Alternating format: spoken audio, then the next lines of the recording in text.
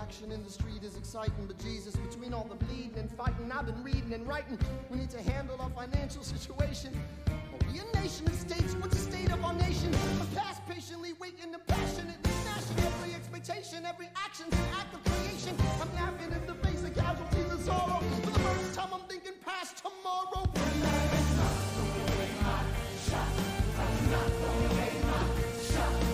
Just like my country, I'm young, stocky, and hungry, and I'm not throwing away my shot. We gon' rise up, time to take a shot. We gon' rise up, time to take a shot. We gon' rise up, it's time to take a shot. Rise up, it's time to take a shot. Rise up, time to take a shot. Rise up, take a shot. I'm not throwing away my shot.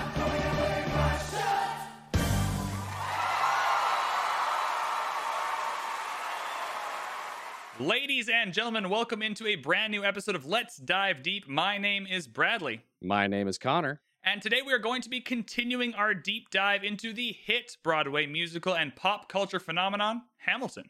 During today's deep dive, we are live on Twitch for our first intermission bonus episode, where we'll be sorting the main Hamilton characters into Harry Potter houses and giving out our Act 1 awards.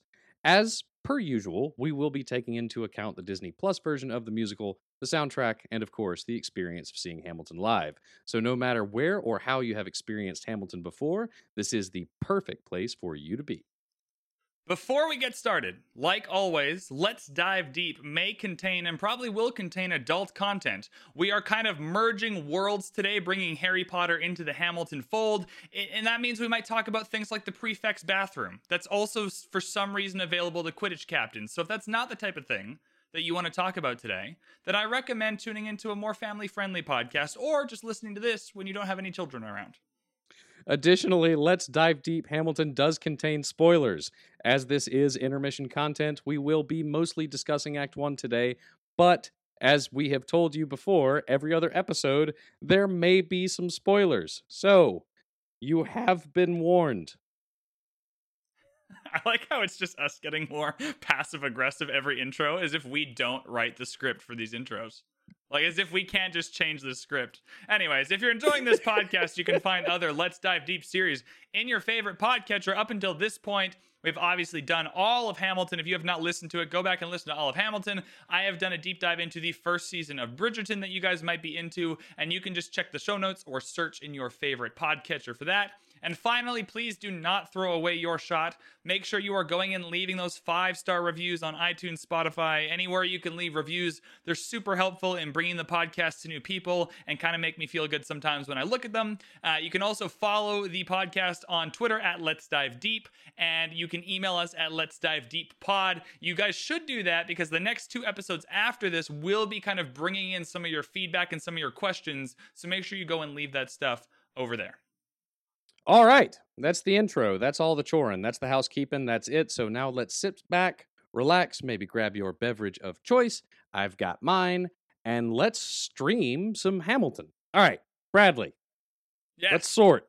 Let's sort ready? some characters for some reason. All right, We're doing this. Can I do a little bit of just ground laying for the Twitch peeps who have no idea what's happening right now? I think that we notification. should, because this is 2 Civilization 6 players talking about Harry Potter in a This musical. is a weird. So, if yeah, you're just on Twitch, this is a weird mix of things. 2 Civ people that you know from Civ doing a podcast about Hamilton, but weirdly, it's mostly about Harry Potter today, and that is a weird kind of mix of things. So, intermission episode, we are sorting our Hamilton characters into Harry Potter Hogwarts houses. We had a big discussion about how we were going to choose which metrics to follow, right? We talked about different levels of canon, trying to figure out how do we decide what kind of qualities or whatever, what kind of subjective things we want to take into account when deciding who goes in what house. We kind of decided that we can both kind of pick whatever kind of rules we want for putting people into the houses, and then we just explain ourselves, and there's going to be a little debate there. The main thing to keep in mind is that we are not allowed to sort these characters into sub-houses because they do not exist. Sub-houses are like a thing that we attribute kind of outside of Harry Potter to people like, oh, they're Gryffindor with a little bit of Ravenclaw in them, right? Much like the Sorting Hat, I think we're good to say like, oh, this person could be a blank, but I'm putting them in blank. But I think it's not in the rules to be like, oh, they're Gryffindor, but I also think they're kind of right. Like, that's not. We're doing main houses, and we have to commit to the house that we put the characters in, because that's how it's done in the Harry Potter books. Was there any other rule?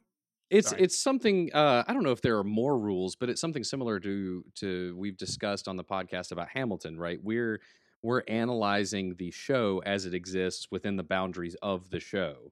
And we bring in some historical context occasionally to discuss the adaptive choices they make. But when we're actually analyzing the show, we're analyzing it for what it is, right? And when it comes to literary analysis, I'm a big believer in, if it's not in the book, it does not exist. So my primary resource and my only resource for this sorting is Joe's writings, right? That's it. Right, Pottermore, as far as I'm concerned, is an abomination that does not exist. Right? Yeah, no Raven Puffs. Yeah. I'm gonna take a little more of a liberal approach. I took here's how I did my sorting here. I did my sorting. I tried my best to stick as much as I could to the descriptions in the first book. Sorcerer's Stone or Philosopher's Stone, depending on where you're reading it. That initial kind of Sorting Hat song is kind of the first glimpse we get into how JK wants you to view the houses and the people that get put in them. So I tried my best to stick as much to that as possible, although I decided to also, in addition, go on to Pottermore and take some of the things that are on there. And like it's a different level of canon. We talked about levels of canon. I decided to expand my horizons a little bit to give me a little more flexibility. I also... Another thing so you're saying I'm closed-minded, and I'm saying you're wrong. Not closed-minded. I'm just saying you're working with inherently less. You are working with less instructions, right? You are working with just a fewer set of JKs. I don't know. I think both approaches are allowed. I think the different approaches might be borne out in the results here. The other thing I want to be really clear about is I did my sorting specifically on the Hamilton portrayal of these characters. Not at all. I have no idea if the real life characters would be in these houses. Just specifically what we get in Hamilton is the only thing I took into consideration when I sorted these. Is that the same for you? I did as well. So the only variable is Pottermore. So that makes it more interesting, right? That it's included, because I also... through the none of the Chernow was included in my analysis, right? So it's just none going of the to Chernow. be yeah. All right, so shall we start at where we start? Shall we start at the bottom / King top? George. Yeah, bottom to the top. King George is our first person we're sorting. Do you want to just go in order? I'll start with this one. You start with the next one. I love it. Yeah, let's do it. Cool. Yeah. King George, easiest pick for me. Just the version of King George we get in Hamilton can very easily be just stereotypically sorted into Slytherin, just your stereotypical Slytherin bad guy, Lucius Malfoy kind of character who's just gonna like kill your friends and family to remind you of his love. That's an easy, right? I have a few Slytherins. They're gonna inhabit a broad spectrum of people I believe fit into Slytherin, but he's my stereotypical bad guy Slytherin. Easy pick for me. Yeah, for sure. Also an automatic Slytherin for me. Here's my question. How many Slytherins do you have total? 3. I also have exactly 3. Oh, awesome. This is going to be sick. I wonder how big the overlap's going to be. But for me, King George was one of the easiest ones to sort. Easy Slytherin. Yeah, I think that he is a Slytherin in tone, but also in action. He will do whatever he wants to do to achieve his ends. He's cunning, manipulative, and he's willing to take whatever, chance or risk available to him. And so in addition to just tone and theme, right, by his actions, I think he is a textbook Slytherin for sure. Awesome. Easy. That one was nice and easy. I like that as a starting point. That's a good, Let's see how long it stays easy though. Jefferson. So Jefferson for me, also a Slytherin. Okay. I think that he is ambitious. We see that he wants to rise up the ladder and he delights in these opportunities to prove himself. When he meets a challenge, he uses his intellect to try to overcome it, but not in a pure way. Not the pure intellect of a Ravenclaw. He also seems to be willing to put others down in order to climb the ladder on his own, right? And so I think he fits in my definition of a Slytherin. Right. You're not going to believe this, but we're 2 for 2. Jefferson also a Slytherin for me. This is I thought we were going to get 4 total, and we're already 2 for 2. I've even color coded my notes. Like I have like Ravenclaws and like the blue and bronze, and like the Slytherins and green, and it's nice and cute. Jefferson also a Slytherin for me for all the reasons you said. He's a Slytherin.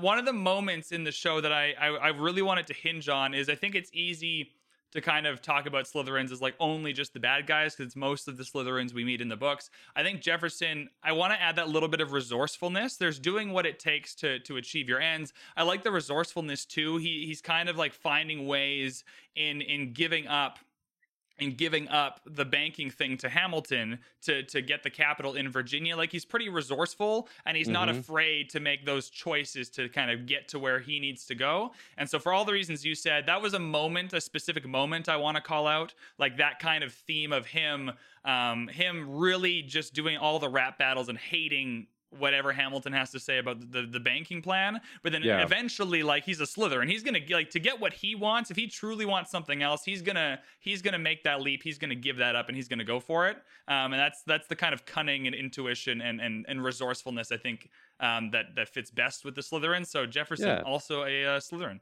for sure. And there's nothing, and again, I think that we need to do a Star Wars show and we need to do a Harry Potter show. But the thing is, there's nothing that the Sorting Hat teaches us that suggests that Slytherins are inherently evil.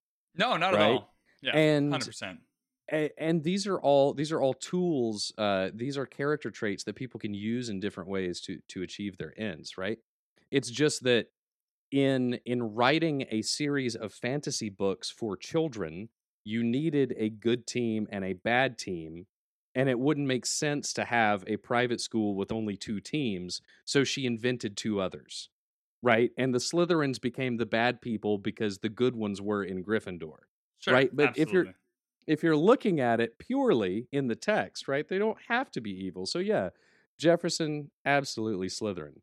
So you want to tee us off on Lawrence? Lawrence, all right. I put Lawrence in Gryffindor. Just brave to the I just wanted like brave, courageous, fighting against slavery. Just like King George. This I didn't even think about it. I just Lawrence. Like I was one of those like you put the hat on the head. I'm 5 seconds, not even. Gryffindor for Lawrence.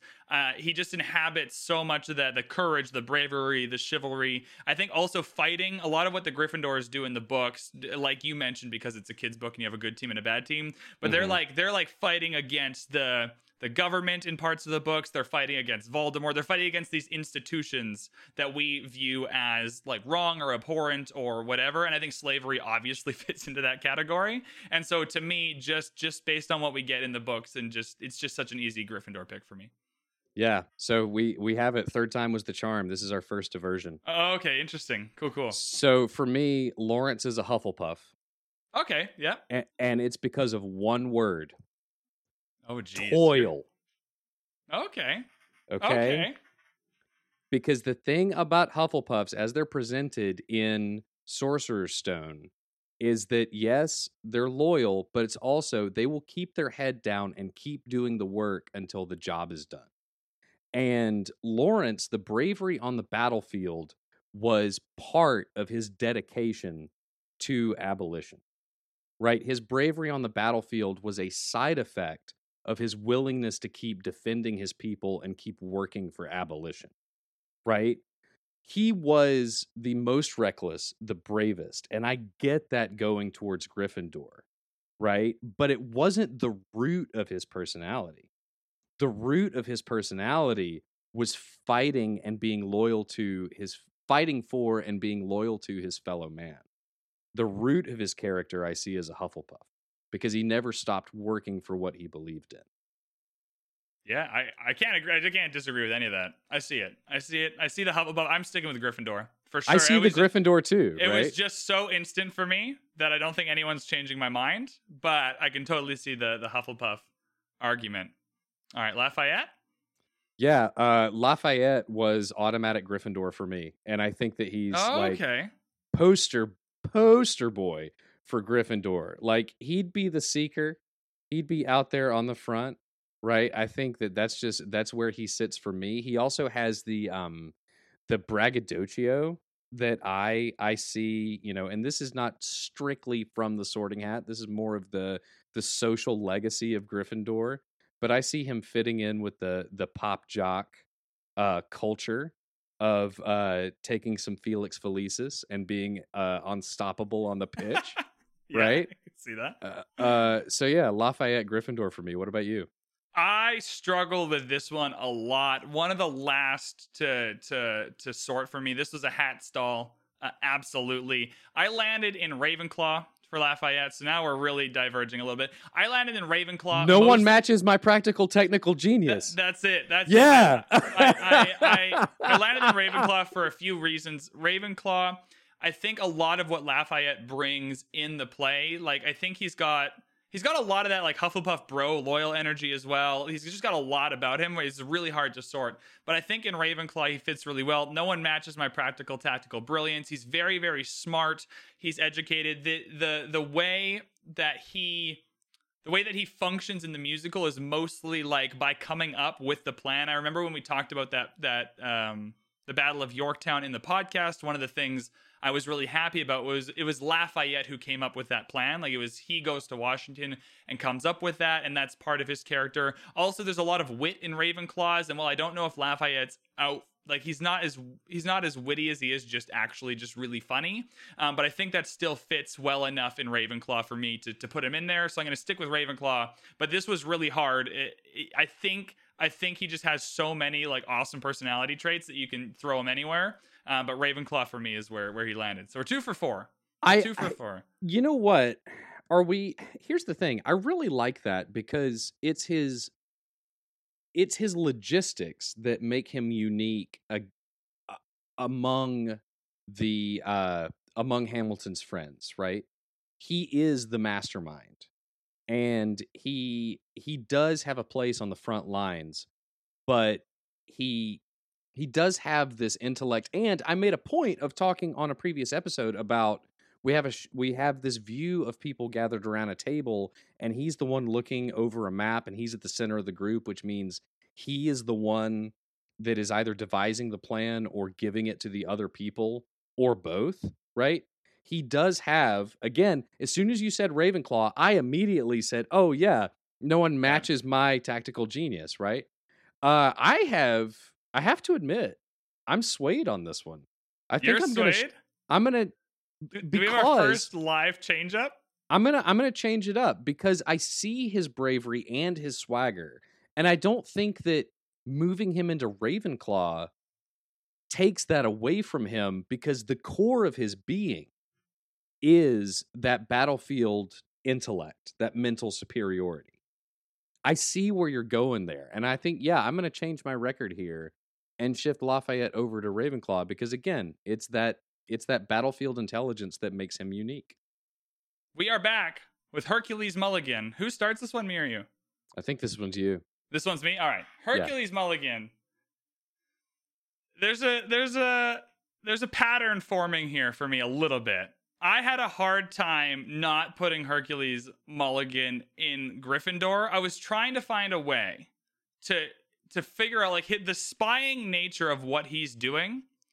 Like, where does that fit best? But I also think in the realm of wartime tactics, right? There's a lot of bravery and courage in spying. That's almost one of those. It goes underlooked, and so I think spies are kind of looked at as, kind of slimy and sleazy, and not like in a lot of. I know we're not meant to be taking outside of Hamilton, but in a lot of other pop culture things, that they're the slimy, sleazy. They're not the real fighters. Right, they're not dying on the battlefield. They're going and doing that job. And I think there's a lot of courage and bravery in that. So he's going in Gryffindor.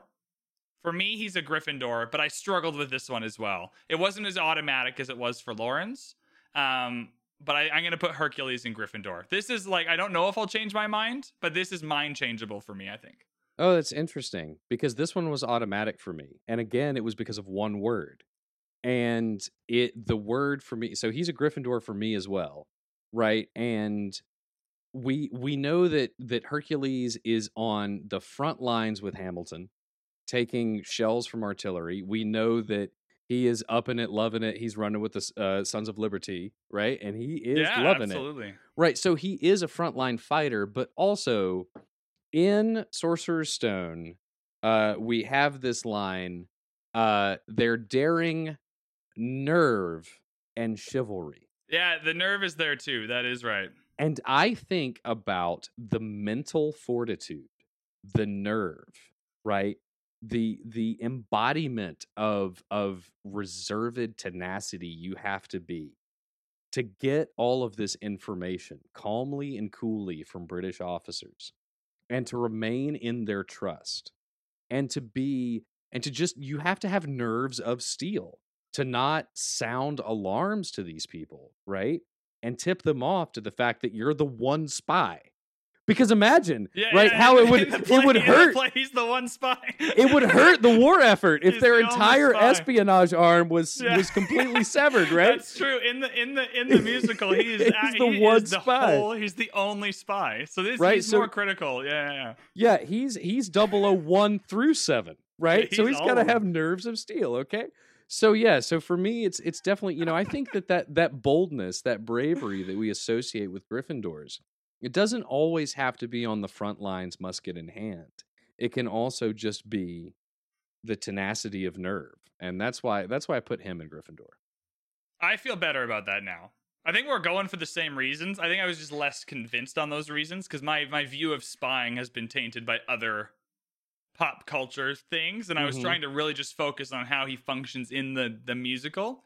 All right, that's 3. I thought we were going to overlap on 4 when I guessed the other day, so we're already at 3, and we're halfway done, so this is exciting. This is doing well. Washington, you're up. This Washington up here. I want to, for the audience, Washington up here is like, it's heavy hitting. This was hard. I was influenced more by, and this is kind of heady, forgive me. My decision was influenced more by the script's opinion of Washington than my own opinion of Washington. Sure. Yeah. But given Washington as he is presented to me in this play, for some reason, is a Hufflepuff. Okay. And that came, I had him in Gryffindor until this afternoon. And I was listening back through Act 1, and there is something about how he is presented and his dedication to never giving up that he eventually transitioned into Hufflepuff for me. I think that our first introduction to him, I am the model of a modern Virginian veteran, the venerated general, his men are all lining up, right? All of that screams Gryffindor. And then everything else for the rest of the play is Hufflepuff. It's a bait and switch. We're presented a Gryffindor, but that's what we expect him to be. And the more I thought about it, the more we get to know him, he's a Hufflepuff.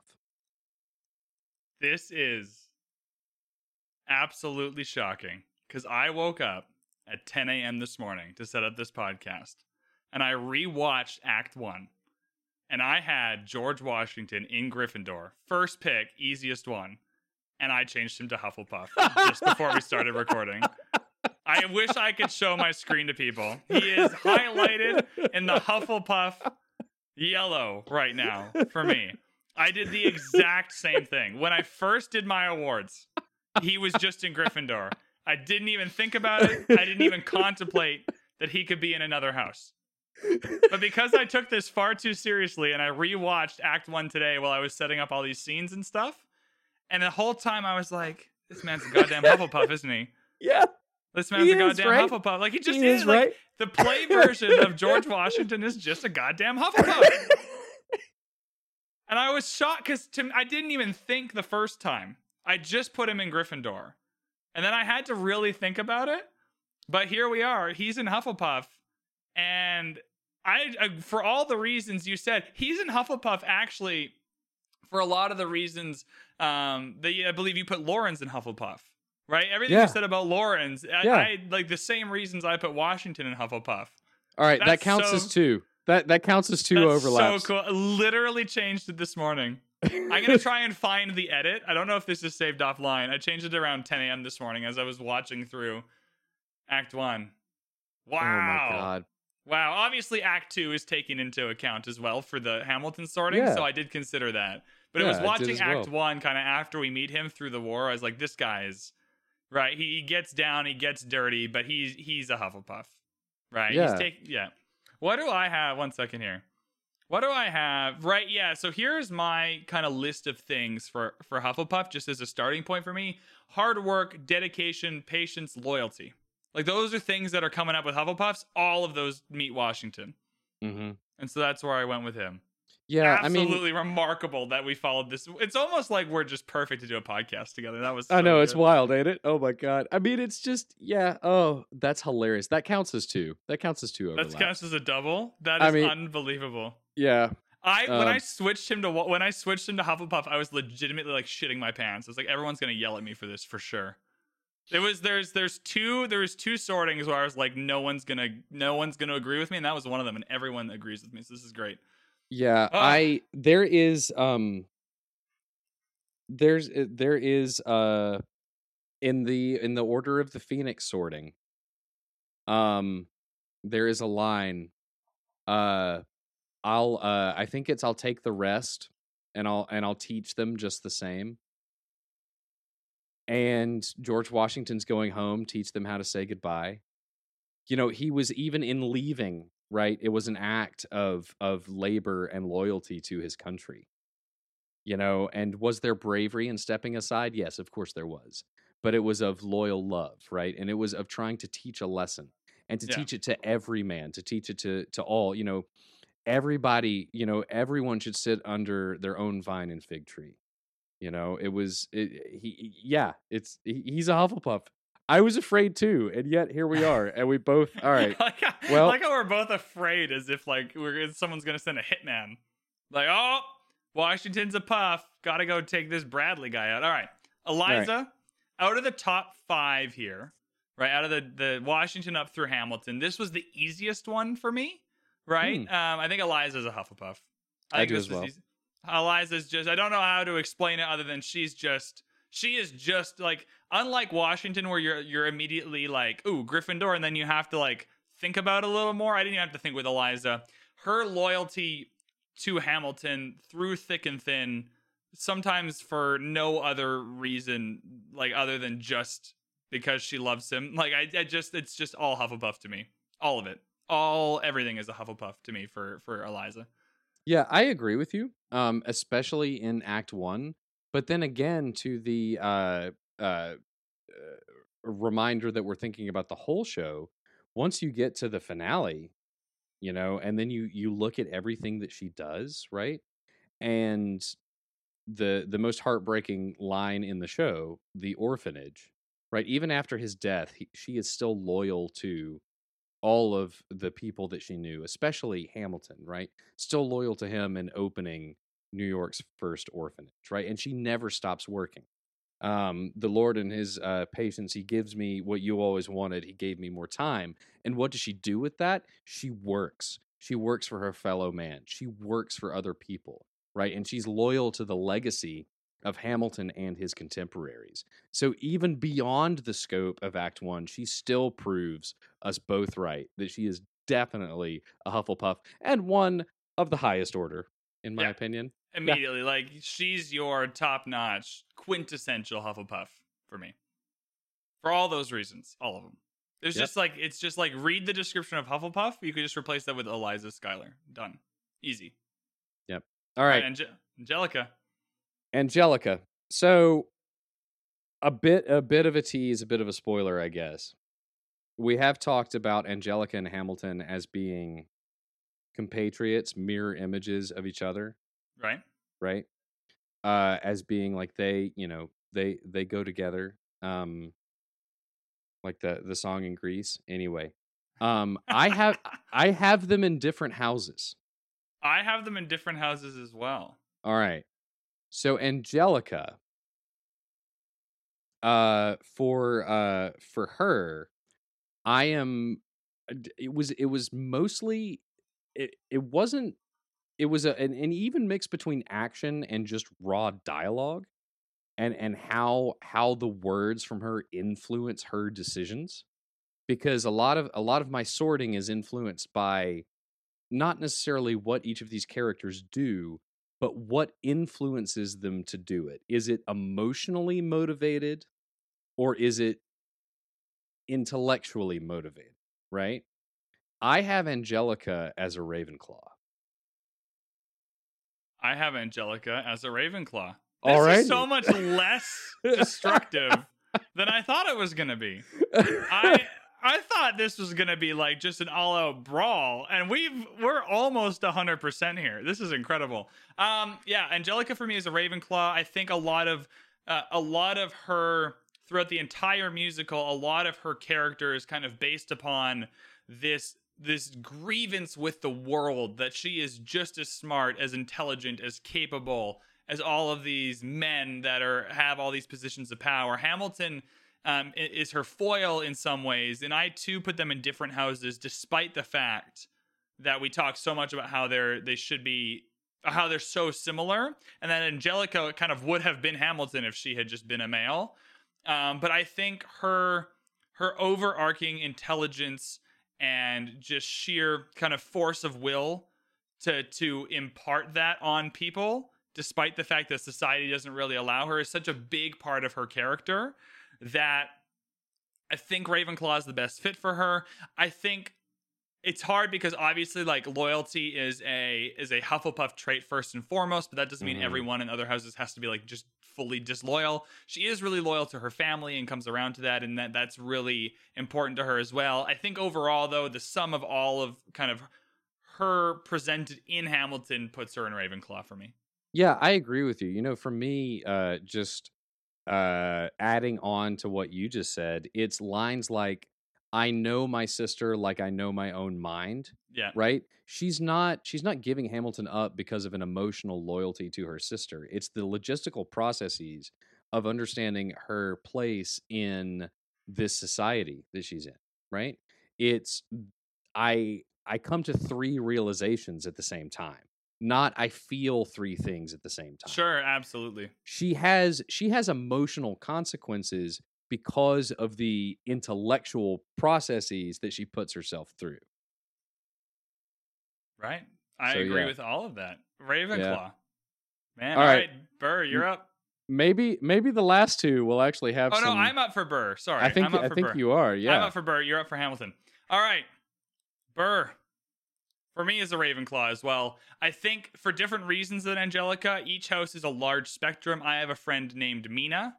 Her and I are both in Ravenclaw. We could not be more different Ravenclaws. We both fit within the parameters of Ravenclaw. We both fit in there, but on like opposite ends, kind of eking out, right, to somewhere else maybe. And so for me, Burr is also a Ravenclaw. When we meet him, right, the fact that he has been the first person, and it's hard because intelligence is like a Ravenclaw trait, as if the other people are just brain dead stupid. And that's not what I'm trying to say, right? Like, it's hard when you put intelligence as a trait for anybody. But for me, it's more of the curiosity and learning for Burr. He's a very patient person. He's always gonna try and take the sum total of all the information, see which way the winds are gonna blow. And I think, unlike Angelica, his Ravenclaw traits kind of express themselves as a little bit of cowardice, a little bit of kind of wishy-washy, not really being able to pick a side, but I think that's rooted in the traits of Ravenclaw. Also, just as a person, when we're introduced to him, he has achieved a level of scholastic achievement that's hard to do because Hamilton tries to do it and he gets really frustrated and punches a bursar and all that. And I think too, he ends up, creativity, again, not a thing that's just in Ravenclaw. I think there's a certain amount of creativity with information that he has that he uses to take that Senate seat later in the musical. He kind of realizes that Hamilton's not as popular. People upstate think he's crooked. The Schuyler seat was up for grabs so I took it. I think there's a little bit of Slytherin in there, but I think overall the sum total is Ravenclaw for me on Burr. Well, and also he invented campaigning, so it took some brains to do that. He invented campaigning, and look where we are. It's amazing.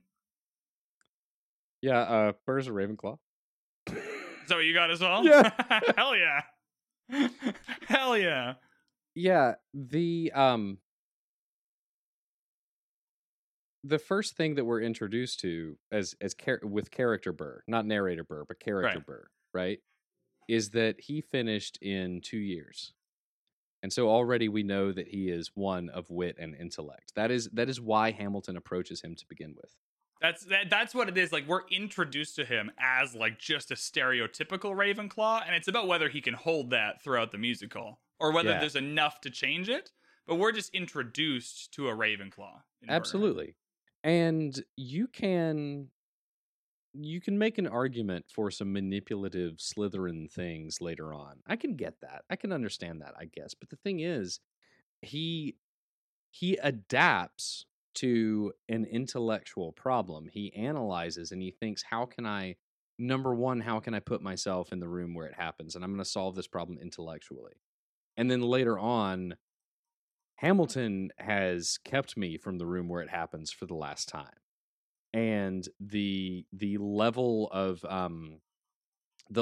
reaction to that is intellectual. That's dueling as a process available to him. He doesn't want to be murderous. We already know that dueling is a social construct that just exists, right? Hashtag bring duels back. But the murder part is bad. But the murder part, I'm just gonna say it again, is not ideal. It's not right, great. But yeah. So yeah, I really do. I latch on to his intellectualism and his wit and his cunning, but it's not sadistic evil cunning. It's just intellect, right? Yeah, I have him as a Ravenclaw. Yeah, and what I like about him in Ravenclaw and Angelica in Ravenclaw for me is, to me, they just highlight the two different, like, same kind of base traits, but they just express themselves differently depending on the choices you make. And that's another big theme in Harry Potter is, like, your house only... Like, we end up getting these arguments about, like, maybe people sort too soon. Maybe people are more than who they are just at 11 years old. Like, we don't really know the extent of the Sorting Hat's magic to kind of see who people are going to become when the Sorting Hat makes that decision. And so there's a lot of, like, leeway there. And I really like that Burr and Angelica kind of have the same base traits of Ravenclaw, but the way they make their decisions, it ends up expressing itself in very different ways. So I was really excited when I kind of locked in my rankings and I had them both there, because me and my friend Mina are the exact same way. Like, we are both in Ravenclaw and have those same traits, but they express themselves so differently in each of us, and I like that I could represent that for my own house on this podcast. Yeah, and I think it's an important representation to make, right? You know, because and this is one thing that I don't necessarily like about Pottermore, is that it kind of latches on to in my opinion, right? This is just me, but it kind of latches on to the idea that was presented in the first book, where you fit into this box or you don't. Right. Whereas as the series expanded, they're more like they're Pirates of the Caribbean rules, right? They're more like guidelines, really, right? Mm-hmm.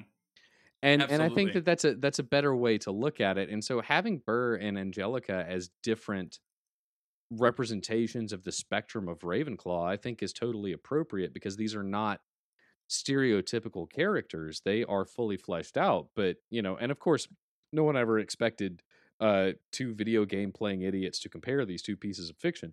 But, you know, even when you do, like, the structure does apply because there is flexibility within it, right? I think it works. So if I've done my math right, I think we're agreeing on this one too, and I am literally blown away, because this is my second pick where I was like, everyone's gonna hate me for this, but I'm sticking with it. I'm kind of freaking out, because if I've done my math right, this is the third. If I've done my math right, this is the third. And so I think we both have Hamilton as a Slytherin. Absolutely a Slytherin. Hell yeah, are you? This is amazing. Because this one and Washington were the two that I was like, there's no way. There's no way. Like, this is me going out on a limb But you're starting with Hamilton, so start with Hamilton and give your kind of description first. For 1,000,001 reasons, this guy's a motherfucking Slytherin. Yeah, so this was immediate for me. And it honestly, it goes back to for me, it goes back to the first book. And I think that Professor Snape does a lot to expand our opinion of Slytherins, right? But in the first book, it is about a Slytherin will do whatever, will by any means achieve their ends, right? That's in the first Sorting Hat song. It's something about like maybe in Slytherin you will make your true friends and something achieve your ends is the line. And that for me is Hamilton, because when he needs something from his friends in Washington, he will say, I'm brave, right? I'm brave, I'm loyal. He'll use bravery against them. When he's arguing with Eliza, he'll use empathy and loyalty to get at her Hufflepuff nature, right? When he's dealing with Burr, he will use logic and intellect. When it comes to protecting his professional legacy, right? He'll throw his marriage under the bus.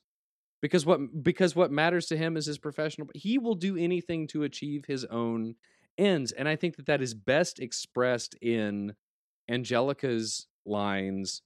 Be careful with that one, love. He will do what it takes to survive. And he will do what it takes to survive, I think, is the best expression of a Slytherin. It doesn't necessarily imply vileness. It doesn't imply evil, right? But he will do what it takes to survive, I think, is Slytherin distilled into one sentence. I just want to call out Emma in the chat, who's like, I think he was a Slytherin the moment he arrived and punched the bursar, which I had not taken into account, but maybe that's the point. For me, there's a few points in the musical that really kind of enhanced the Slytherinness. This one was immediate for me. Like Washington was immediate in Gryffindor, but the more I thought about it, the less I wanted to change my mind. Mm-hmm. Because I think Slytherin is where he fits rather perfectly. The first kind of thing is that when he's all hanging out, he's palling around with Burr and Lawrence, right? He is talking about if you could marry one of the sisters, your rich son, and then Hamilton's like, is it a question of if Burr or which one? Like he is going into that dance. Like the fact that he comes out of that with like a loving, caring wife is awesome for him, right? Mm-hmm. But he went into that for the rep and the money, right? Like kind of not fully. We talked about it on the podcast. Like it's not, you can't just like, life happens in the gray. We talk about this a lot. Right? Like a lot of life happens just right in the gray, and that's not your only motivation. But he wasn't concerned about which Skylar sister he was going to marry. He didn't go in he didn't go, oh, that Eliza, she's lovely, isn't she? He was like, yeah, I'm going to marry one of those sisters, and that'll get me some rep, it'll get me some money. And that's where it kind of started for me, putting him down the path of Slytherin. And everything from there is just, he's going to do whatever he needs to do to achieve whatever he wants to achieve. He will throw anyone under the bus. He will do anything that he wants. Now he does have like a code of conduct that is more tolerable than, let's say, the Death Eaters in Harry Potter, mm-hmm. right? Like his boundaries are more appropriate, but within those boundaries, he will do anything, throw anyone under the bus, whatever he's got to do to get what he wants, and that's very Slytherin for me. And we talked about it kind of when we were discussing this episode. Just because you are doing something purely because it ends up well for you or it's something that you want doesn't mean that it's inherently a bad thing, right? Like sometimes I go and I will do something that's just for me, but I don't harm anyone along the way. I just want to have like a fun, like chilled time, and that's what I'm doing, right? Like there are ways to be a Slytherin without negatively impacting people, and I think he does do that a lot. I think there are a few moments, if we're just gonna talk about Hamilton because he's the main character a little bit. I think you got to fight with Gryffindor a little bit, like rushing the redoubts at the Battle of Yorktown is a very Gryffindor-y thing to do. I think though the root of that was he wants to win the war so that he can climb, right? I think it goes back 2 steps. I think if you go back to the very beginning, him being a Slytherin leads him to do a Gryffindor-y thing to just be a Slytherin again. Like, that's where it hits for me. Ravenclaw also, guy's really freaking intelligent. Everyone knows he's intelligent. As long as he has, they call it a pen in the musical, and it bothers me all the time. We haven't got to that episode yet. But as long as he has a pen, he's a threat. There's a lot of Ravenclaw kind of circling around in there. But I think he's using his Ravenclaw and Gryffindor traits when he can to achieve purely what he wants to achieve, which is a very Slytherin thing to do. Done. Yeah. Hamilton and Slytherin. Yeah, absolutely. And there's also, talking about the intellect there, right? There, that's where you start, you got to bring up Hermione Granger. And, eventually you get into that, Harry as a Slytherin, Hermione as a Ravenclaw, Ron as a Hufflepuff, add up to a Gryffindor bullshit. But, just because, right, just because... I've never heard of that. You've never heard about this? That's the best. Oh, it is up there with... Where does that rank in your top 10 bad Harry Potter takes? Oh, God. That might be, I don't know, that might be number 10 because I respect the analytical chutzpah of it. Okay. I really cool. I love that someone is willing to go out on that limb, right? Right, sure. I don't have the same respect for Darth Jar Jar nonsense, but the three of them adding up to a Gryffindor, that at least someone sat down and thought about it, right? Sure. Gotcha.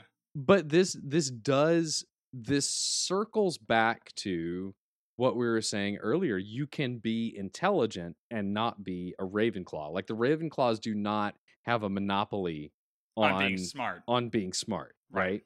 Because if that was the case, they never would have survived the Chamber of Secrets. It wouldn't have happened, right? Because all of the Gryffindors would have just been, Hermione rushes in. Instead of, let's think about this thing for a second, right? Yeah. But yeah, absolutely a Slytherin. And again, I don't think that I don't think that Hamilton being a Slytherin makes him evil, and I certainly don't think that anyone being a Slytherin makes him evil. And I think that we get this in the last book with Snape. He wasn't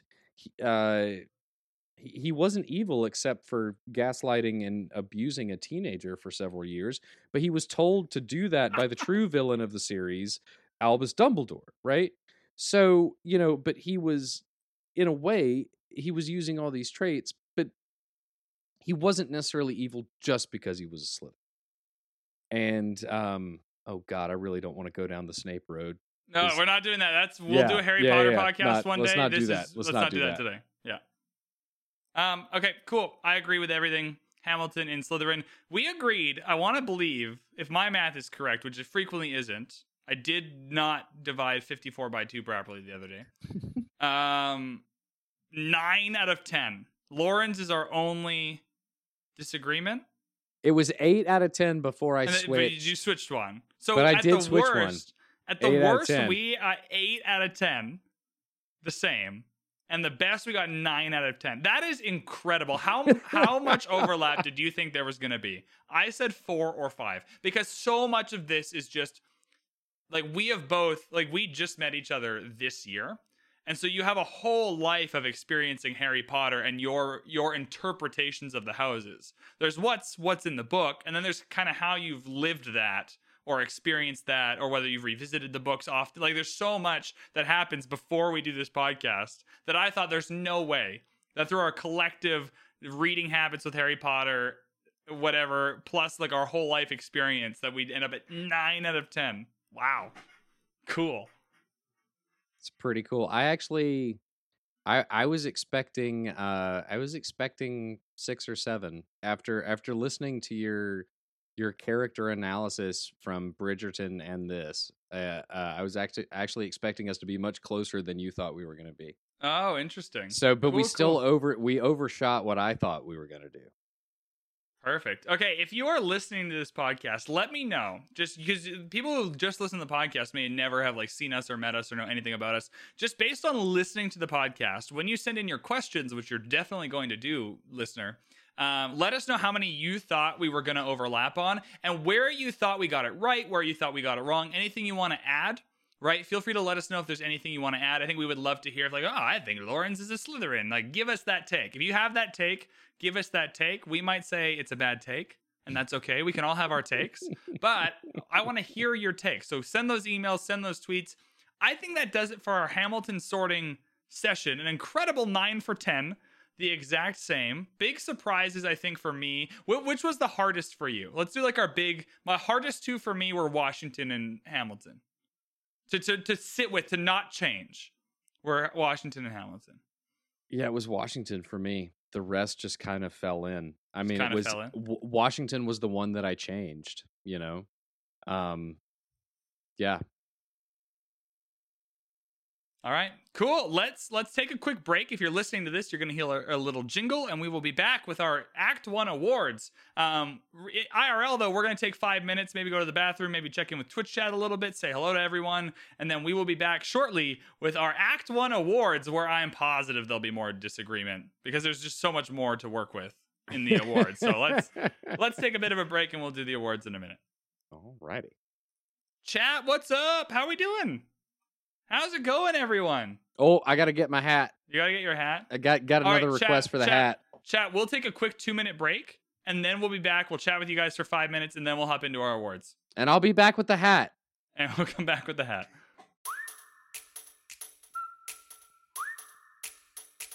All right, everybody, welcome back. We are here now after the 9 out of 10 similar sorting round. That was just incredible. We are here to give out our awards for Act 1. There are a few things you need to know about this if you didn't listen to our kind of pre-episode podcast where we went over this.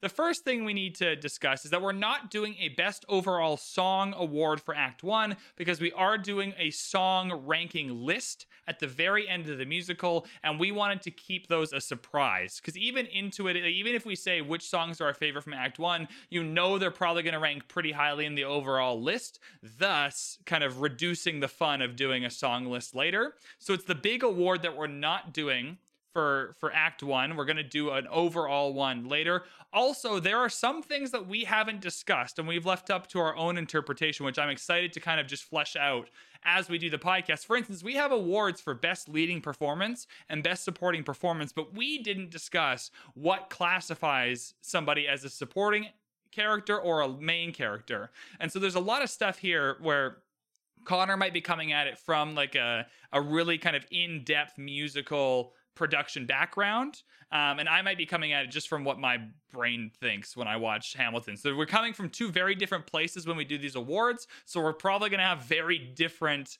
kind of awards to hand out, which is exciting. So just know we're not doing Best Overall Song because we're going to do that at the very end of the whole musical, and that we've left very little, or we've left a lot up for our own interpretation with these awards. That way, when we discuss it, there's more variety. Is there anything else I'm missing there? I couldn't have said it better. I really couldn't have. I think perfect. That was just fantastic. All right, let's start. We'll do the same method as the sorting. I'll get going with Best Scenic and Set Design. So I chose to interpret scenic and set design as the actual design and kind of placement and functionality of the set in the moment, but not really its significance to the play. Right? If a set was very simple and just a very simple set, but it had a huge significance, I attributed that more to like, I don't know if like not play design, but separate from set design. I chose like the set design specifically was what I was looking at here.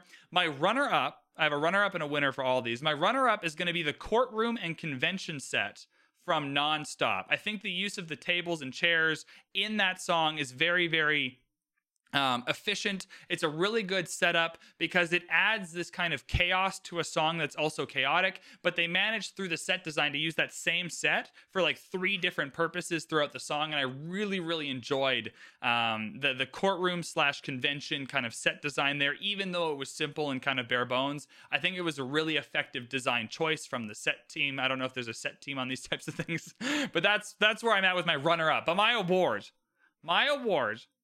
and I struggled not to pick this, but just it hits for me every single time. I think the best overall kind of scenic and set design is going to be the pub atmosphere set from My Shot, and I guess Aaron Burster, they kind of linger over. I think the way the set, the table, the mugs, the barrels that they put on the stage so characters can lean over them, the chairs people are sitting in for reading. I think that out of all the set designs, it makes me feel like I'm in a pub with these guys, right? This whole musical does not. It exists on a stage that is very empty compared to a lot of other musicals. They're very efficient with what they use and the space they have. But I think the pub in My Shot is where they really go all out and create this whole kind of immersive atmosphere of the pub. And I think without that set design, that song kind of really doesn't have that same vibe to it. I think the characters are allowed to kind of flourish in that song because of the set. And so the pub in My Shot is my overall set design winner. I love that because you, as a viewer, I mean, you have a very powerful emotional reaction to My Shot that you've expressed multiple times before, right? And so I love that is influencing your choice here, because you also like are looking at the overall reaction to this show coming out of that lyrical hook and that moment in the show, that sense of camaraderie between these four guys that comes from, just being radicalized by domestic terrorists over around a pub babies, right? That's still the best take ever. But no, I love that. So, and it's a that moment is emblematic of the overall success of David Corn's set design. It's a textbook example of why the set design for this show works, because everything that's on stage needs to be there. There's no fat to trim, right? There's nothing on stage that you could say, like it's fluffery, right? Even if you don't like it, you can understand why it needs to be there. I think that's an excellent choice. I love it. So interestingly enough, or I'm doing this backwards. So my runner-up is Helpless. Okay, cool. It is a rare moment with flown scenery, right? And I talked about this before. Yeah, you really like the flow and scenery, because in that podcast you were really in on the flow and scenery, and I hadn't even noticed it. And so this makes perfect sense. Yeah, it's a unique moment. It lets us know that something different and new is going to happen, and then we get to use these pieces for Satisfied and Wait for It, right? With that lift moment. And we have the wagons with the candles on them. And again, I think that the flown pendants are more important, right? But also the addition of the wagons with the candles. That is a unique moment in Hamilton. That is a unique use of scenery that we don't get anywhere else in the show. And it's also still very, very simple. And the way they use the space is interesting to me, because they use it in that moment of romance in a way that they don't use it elsewhere in the show. Now, what's interesting to me is that your pick, with such specificity, one moment from Nonstop as your runner-up, Nonstop, the song writ large, Nonstop, the entire song, is my best use of the set, best design in the show. Can I pause for 1 second here just to say this is the kind of interpretation that we left up to ourselves. I chose to pick a specific moment, and he's choosing to pick like a broader kind of whole song, and that's within the rules that we've set. So don't feel, if you're listening to this, that we are not playing by the same rules. We chose to leave them a little bit vague for this exact reason. Just wanted because it'll give us more to talk about, right? Yeah. And I think like picking a number where the set design and the theory craft behind how they were going to design and then utilize the set is just overall as a total number, it's best showcased in Nonstop. And we have some unique things in Nonstop, like we see the staircase wagon move from stage left to up center for the first time, setting up the 9 o'clock number at the top of Act 2, right? And all of these things, the way the turntable works in Nonstop, the way it keeps the momentum going, and including what you said about those particular scenes at the top of Nonstop, right? It's just so dynamic, so wonderful. Yeah. All right. That's my top pick. Winners This isn't a competition. The official winners, there's 2 winners for each thing, are Nonstop as a whole for their use of set design, and My Shot the pub sequence are the 2 winners of Best Scenic and Set Design on Let's Dive Deep Hamilton. Are you ready to kick us off? Congratulations. Yeah, these people, I'm sure they listen to the podcast. They care a lot. Set design guy, if you're here, well done. We appreciate you. If you want to come on the podcast, just tweet me. Best choreography. You're up. Yeah. Congratulations to David Corrins for designing a set that 2 nerds on the internet like. So best choreography. My runner-up is, again, I think, coming from an analytical but also emotional place that I referenced in discussing your analysis earlier, is My Shot.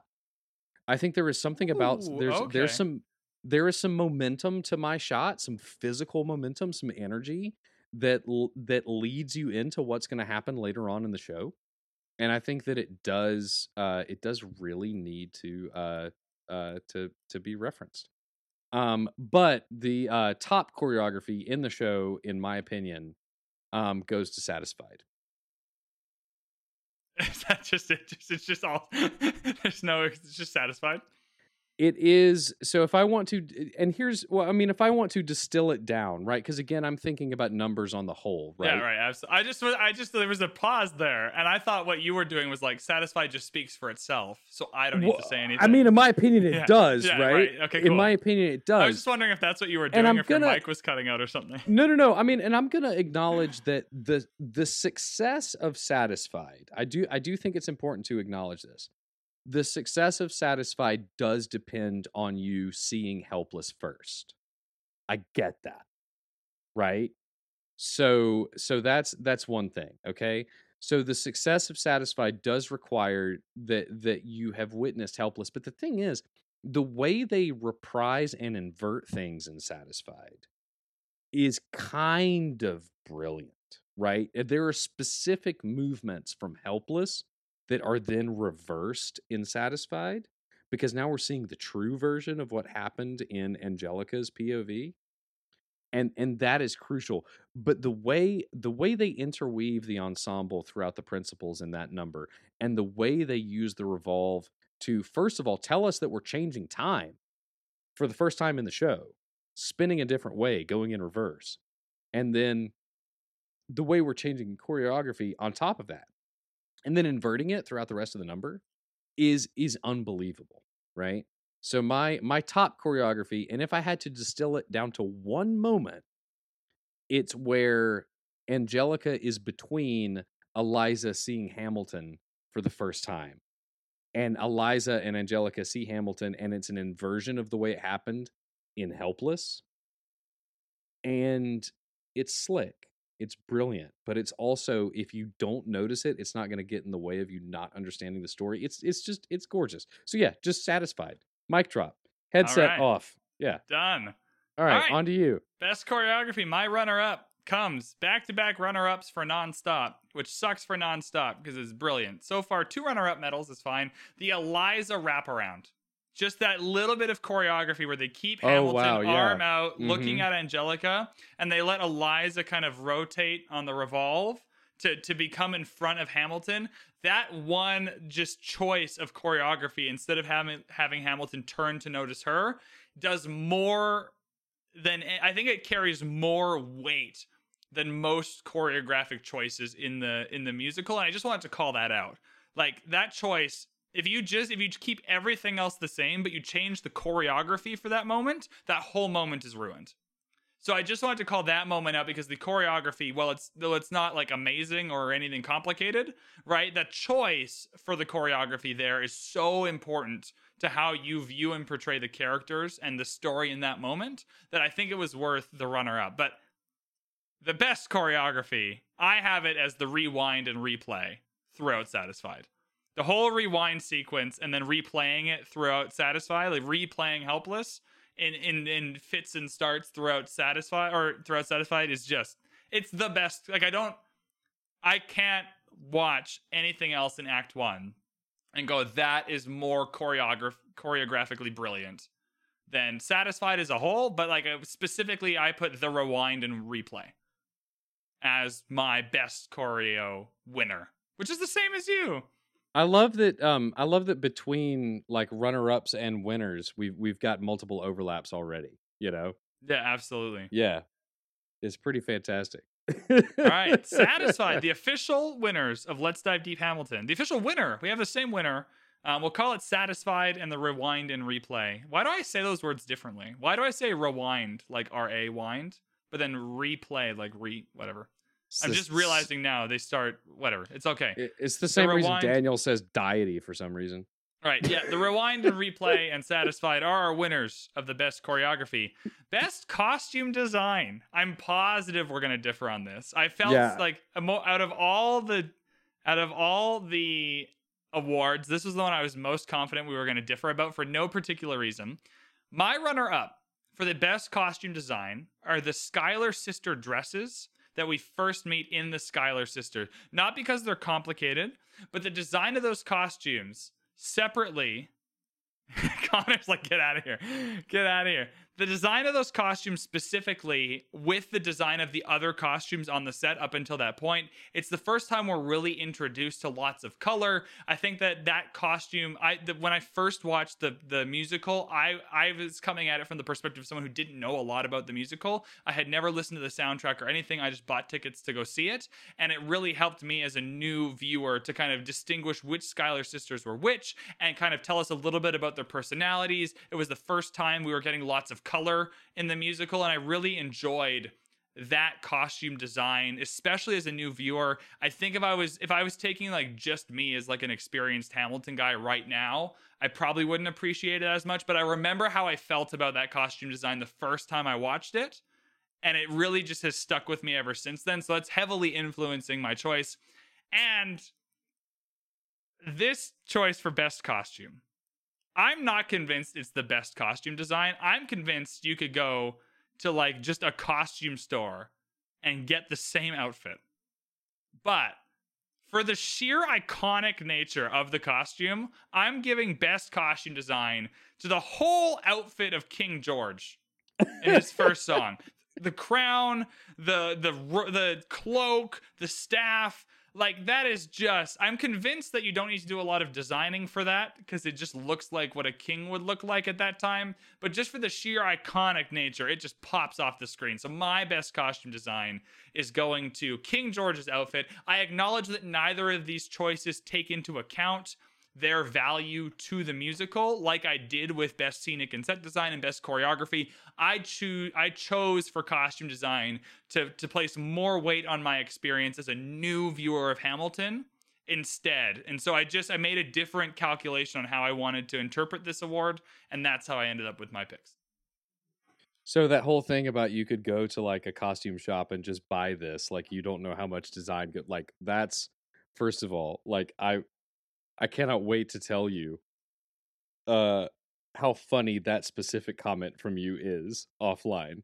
Because I am delighting in it. There's two options. There's either a story about how the person in charge of the costumes went to a store and bought that costume, or there's a story about how it took a team of 300 people 96 years with like meticulous design. I'm excited to find out which one is which. Yeah, well, there's that, and then it's the second one.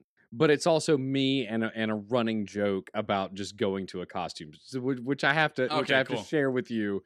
Which right. I think, and that's part of it. Like I'm coming at from the view of just someone who knows nothing about making a musical. Right. So when you just look at King George's outfit, it looks like if I went to Forever Halloween and wanted to dress up as a king, that's what I would get in the costume.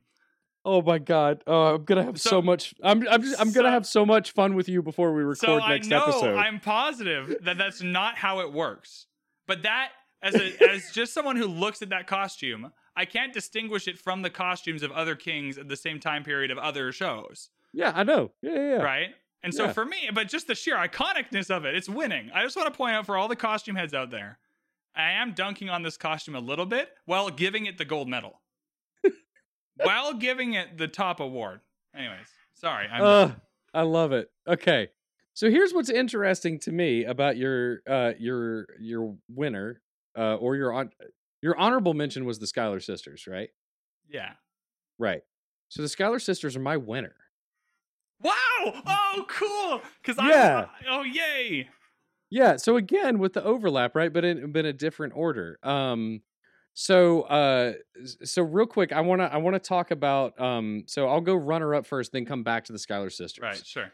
I ran so I was discussing my choices this weekend with Elspeth, and they're in chat tonight. And they I was talking about Charles Lee and the ensemble, and they were the one who said, you know, if you're talking about Charles Lee, you should talk about the ensemble like as a whole, right?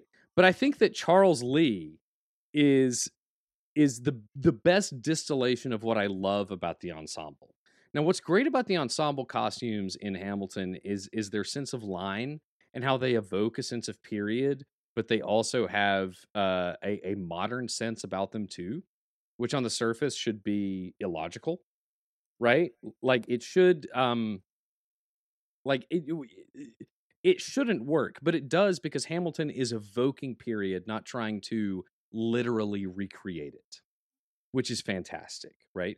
And Charles Lee, with his period line of his costume, but his My Chemical Romance haircut that fits the aggression of his character, that's the one of the best examples of how you can take a person from the ensemble and bring them into a specific character. And it fits the aggression of Charles Lee as he's represented in the show. And I think that, you know, Paul Tazewell does a really good job breaking people out of the ensemble into specific characters like the Bullet, right? But Charles Lee is a uniquely strong example of that. And this kind of ties in with me putting the Schuyler sisters as my pick for best costume design as a unit, because when they come on stage as a tripartite unit, we know that they fit together. We know that they belong as a unit, but they're still clear and distinct individual personalities. They have similarities of line, but they have unique color and they have unique details to their costume. And they are differentiated from the ensemble, but they are still steeped in the vocabulary of the ensemble's costume. They don't feel too separated, right? They don't feel disjointed, much like our boys have their coats. They have their fabulous coats. Burr has his, I think it's a purple coat. It's either a purple, right? And I think Hamilton has a brown coat. Purpley for some reason. That sounds right to me. But the and then I think Hamilton has a brown coat. But they share a sense of line that evokes that sense of period with the ensemble. And so I think that there's a cohesiveness there that's worth being called out. So that's my my runner-up, ensemble, specifically Charles Lee. My best costume design, the Schuyler sisters. All right, and the overall winners. Despite I've clearly offended many people in the chat, and I am so sorry. I've been typing this whole time trying to take the spade and put the dirt back into the hole. Oh my god, that I've created. But the best overall winners, regardless of how I came to my choice and whether it offended theater people, are King George's outfit and the Schuyler sisters, who are also my runner-up, which is super cool. Yeah. Awesome. All right, best lighting design. All right, so I think I start this one, right? This is you, yeah. Yeah, maybe an unconventional choice. It's one of the more subtle moments in the show, and it's one of the more subtle songs in the show. But it's one that we've talked about, so you may have seen this one coming. Act 1 of Hamilton includes a lot of large, dynamic, electric lighting moments, things that make you grab the arms of your chair and go, how are you doing that? Right, of course. And for me, my runner up is specifically the introduction of Stay Alive. Okay? Right. And it's just it's a lesson in subtlety. Focus on Hamilton on stage, and then we've got Eliza if I remember correctly, on the balcony, right? And we've got split, isolated focus, and everything seems bleak and glum. And again, it's simple, but it's evocative. It tells the story. My winner is the entirety of Right Hand Man. And it's for the reason that we discussed, like for the reasons I discussed when we recorded an episode on this previously. It's the story that Howell Binkley tells throughout this song. It's how things start so bleak and they start low and glum at the beginning. And by connecting Hamilton and Washington through the manipulation of color and contrast, and through the through the intensification of brightness throughout the number, we have hope once Washington has his right-hand man. There is, in the episode that we recorded that covered that song, there's a longer explanation of my thoughts on it. But within that number, there's a masterclass in subtlety and evocative visual storytelling that is unique within the rest of the show. I mean, it's emblematic of how talented Howell is, that he can switch gears between the best Tool concert you've ever seen and then this, right? Which would be more at home at a Death Cab show. You know, it's amazing how quickly this guy can downshift and get into a place where he's telling these very subtle things that say a lot without getting in the way. I think that the lighting compositions for Right Hand Man should be taught in every undergraduate lighting design class. I really do. All right. Cool stuff. For best lighting design, my runner-up, very subtle moment, very nitpicky, not something I even mentioned in the podcast, totally skipped my mind, but something I've always noticed since watching the Disney Plus version multiple times. In Yorktown, as the song transitions to winning the war, the use of the blues, the reds, and the whites kind of throughout the song, you get lots of like just straight blue, lots of straight red, and lots of straight white. And then by the end of the song, the reds, the blues, and the whites are mixing together. And I've always seen that as an interpretation of like America becoming a thing, right? We start the song and it's like everything's either blue, everything's either red, or everything's either white. And throughout Yorktown, as Britain starts losing and as America is beginning and kind of forming, in that moment, the reds, the blues, and the whites, typically American colors and the colors on the flag, are blending together. And I've always really, really loved that moment in Yorktown as like a signifier through the lighting, which way this battle is going. And I don't know if anyone else interprets it that way. That's just always how I've interpreted it. I don't know if that's intentional, but to me, that's just how I've interpreted the lighting. And if that's the case, it's certainly my runner-up. But this is unfucking believable because my best lighting design is also Right Hand Man. If we like how it's Right Hand Man, I put specifically the blue water effect at the beginning, right? When they're talking, like, I think the whole song overall has the best lighting design, but I think the moment I picked out specifically was when they're talking about how many troops the general has over the water. Right, the blue lighting mirrors like a watery effect over the characters, and the way specifically in Disney Plus that they zoom in on that, and you can really see the intricacies of the lighting. Unbelievable stuff. I'm not going to add much to it because I think you said everything that needs to be said about the lighting in Right Hand Man.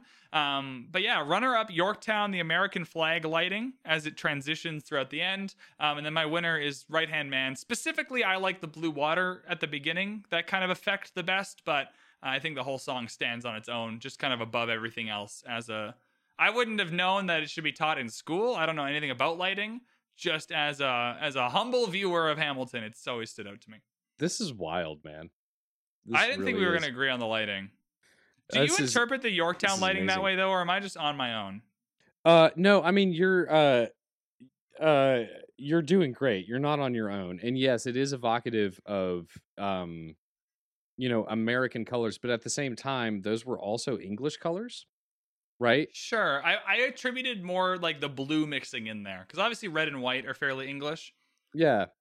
Right. But also there's this is a little bit of inside baseball here. But it's a trick that we play. When you're switching between blue and red, from like whether you're doing it quickly or rapidly doesn't matter. For the average audience member, not somebody that is colorblind or color deficient, but for the average audience member, switching between blue and red is the most dynamic and engaging color swap you can do because of the way the human eye works, right? So you've got two photoreceptors in the human eye, which are cones and rods. One sees in black and white, and one sees in color. And one of them is more susceptible to color, right? But doesn't see certain wavelengths. So the thing is, rods don't see red, okay? They just don't. So when you're switching between blue and red, this gets your attention quickly because different parts of your eye are firing as fast as possible. So when you get pulled over by the cops, what colors are you seeing? Oh, blue and red. Because that's what catches your attention the fastest. Right? Gotcha. So there's a whole science to this thing that I've just made up. I just like attributed it to a thing. That's all scientific. But that's the thing about lighting design is it is using mathematics and science to evoke artistic ideas. And right, sure. And when you are composing a cue, right, you are thinking about where you are, how you're going to manipulate the subconscious, how you're going to manipulate the conscious, and then how you're going to manipulate the actual physics of the human body. Because those compositions have to be received by an actual thing, which is the eye. So yes, that moment that you're talking about is designed to be emotionally evocative, but also it works because it's messing with your body itself. That's why if you're in a blackout and you bring the lights up to full instantly, that's a more dynamic moment than coming from a blackout and raising the lights gradually, right? Part of it is physics. It is a balance between art and light. So yeah, it's, some of it's trickery, some of it's just, some of it stands for America. But the thing is, it's porque no los dos, right? It can mean America and also be visual trickery at the same time. Right. We do that all the time. Two birds with one stone. If you can have it, you can have it work with all the science and physics and art in the back end of the lighting design, but also have it work with the story you're trying to tell. I guess perfect. Right, and when you can line those up, like that's the synthesis of really effective design, right? Because usually when you've designed something well, you've achieved something in the back of the audience's mind without taking them out of the play, and you've achieved your goals without them being able to realize that you've done it. Right? All right. Oh, I went on a theater tangent. Oh dear. All right. That's perfect. That's what we're here for. That's the whole point. That is, let's dive deep. It's not let's do this quickly. Exactly. Right. Best live song. So best live song, this got a little confusing, right? Because it's like the opposite to adaptation, which is a real thing. The live song thing is something we're kind of making it up.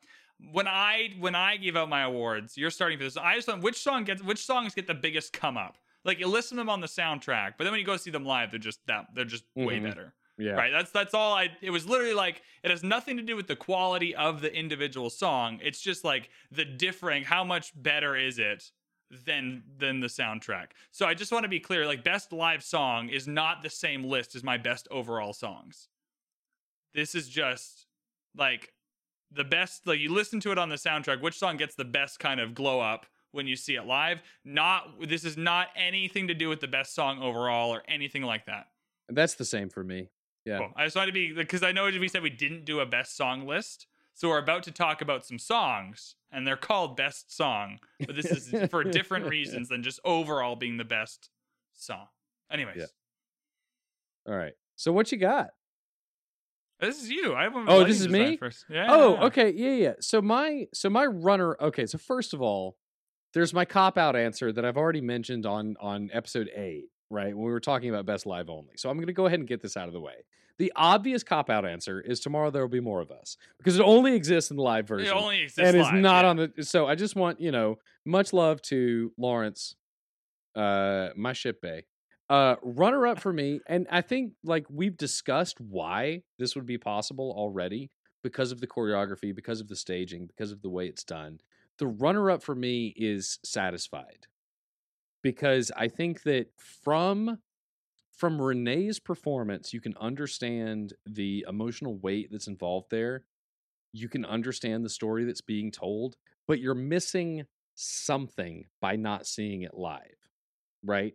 By not seeing it live, you're missing the choreo, you're missing the lighting, you're missing the way they use the revolve, and the fact that they use the revolve differently, which is important. So that for me, that's my runner-up. My best live only is Yorktown, because there is momentum and movement in that song. There is this emotional weight. There is a power in that. In Yorktown, we get, in my opinion, we get the best iteration of I Am Not Throwing Away My Shot, right? I think that it's actually, it's Yorktown, which is why we give that so much weight. I think that, the song you miss out the most on in Act 1 by not seeing it live is Yorktown. Perfect. Okay, so my runner-up, and I want to, like, for all these awards, it's the same. I just want to clarify, every song is better if you watch it live than if you listen to it on the soundtrack. So, like, every song wins this. You know what I mean? Like, it's all of them. You can go down the whole list. So I'm only going to say 2 here. That does not mean I don't think the other songs are good live or anything like that. We have to pick 2 because those are the rules we're playing by. My runner-up is Nonstop. If I had to do a runner-up, it would be Satisfied. The reason why I picked Nonstop is because when you go through Helpless and Satisfied on the soundtrack, you can keep track of the story quite easily. I think when you listen to Nonstop, you really don't understand the time jumps or anything properly unless you see it live. Like, it takes, right? If you just listen to, you're just like an average Joe, you're going to listen to Hamilton, right? When you get to Nonstop, or when you get to Helpless and Satisfied, you kind of intuit what you got what's happening, right? You're missing a lot by not seeing it, but you get the story that's happening. I struggled a lot just on the soundtrack with Nonstop because you're not really just fully understanding the story, at least for me, and just how much time is passing in this song and how much ground it's covering and how important each thing is. And I think watching the Disney Plus version and seeing it live really just adds that next level to Nonstop, where I think I think that's really well supported by us both having a Nonstop moment in our best set use and set design. Sure, right. I didn't even think about that. But yeah, if there's a set design, if Nonstop's there, right, that means you're not seeing it on the. So that's interesting. I didn't make that connection. Yeah. But that makes perfect sense why I would assume that set design is great in Nonstop, but also why it's not as ideal to not listen to it or not watch it live. My winner, you know what? This is just becoming routine. Is also Yorktown. It's also Yorktown. I was hoping we would disagree more for the spicy memes, but it's Yorktown. Yorktown is just, it's electric. On the soundtrack, it's good, but it's not electric. I think Nonstop, the difference between Nonstop and Yorktown is Nonstop is great on the soundtrack and great when you see it live. And seeing it live helps clarify everything and helps you really understand what's happening. But Yorktown, it's like great on the soundtrack, but it is just next level incredible. It was the one song when I left Hamilton live the first time, especially during Act 1, where I was like, I didn't even know a musical could do that. Because I was used to like Les Mis and Phantom of the Opera, and you're just not used to a musical just punching you in the face like that with Yorktown. And it's just so incredible live that I couldn't not make it the winner for Act 1. That's weird. That's my pick. It's just Yorktown. So the winner is Yorktown. Easy. Yeah. Easy peasy.